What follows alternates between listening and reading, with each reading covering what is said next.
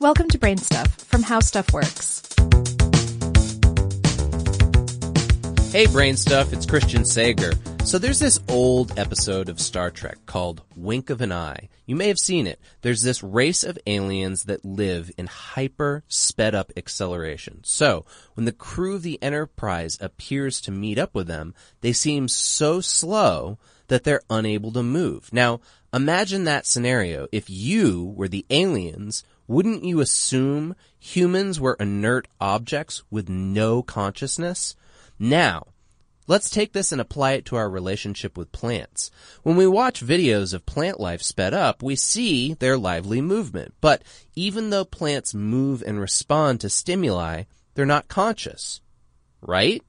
Otherwise, every time we ate vegetables, we'd be causing them pain. Wait a minute.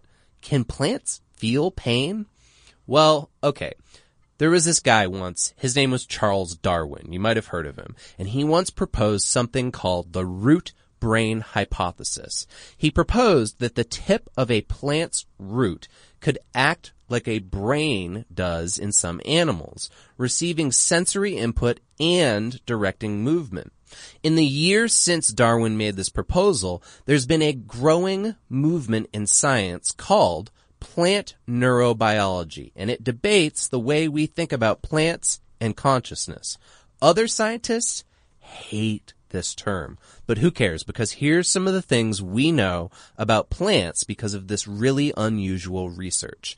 Let's start with plant senses. We know that plants have a variety of scents, some that can actually act as analogs to our sight, smell, touch, taste, and hearing. In fact, there's evidence that when plants hear the sound of a caterpillar chewing on a leaf, they respond defensively by producing chemicals like mustard oil.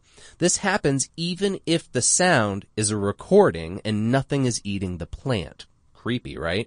Plants can also communicate. Sometimes plant chemical production is like a method of communicating with other plants. So here's an example.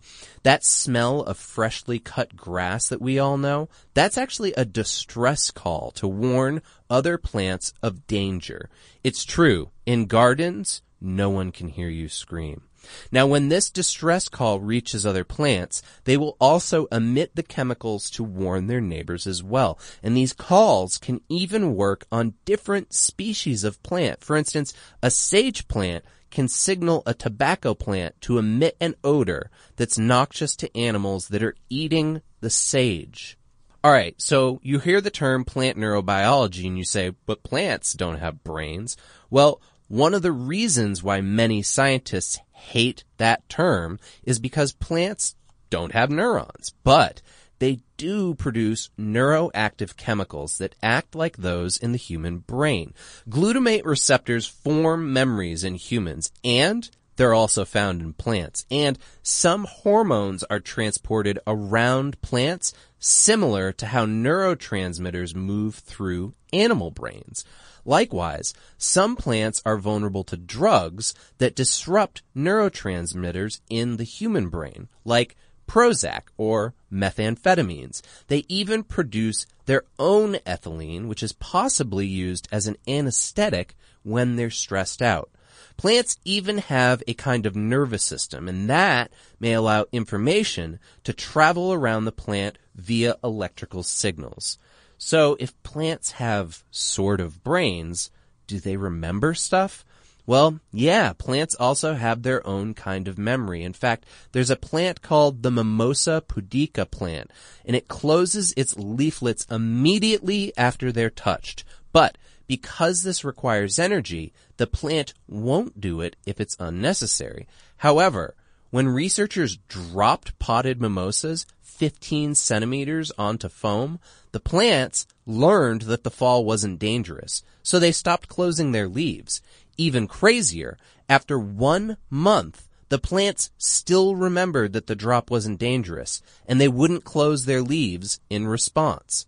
So, given what we know about plant senses, communication, nervous systems, and memories, should we consider them to be either conscious or intelligent? What about pain? Does the fact that plants react to danger indicate that they feel pain? Well, some scientists argue yes, while others loudly say no.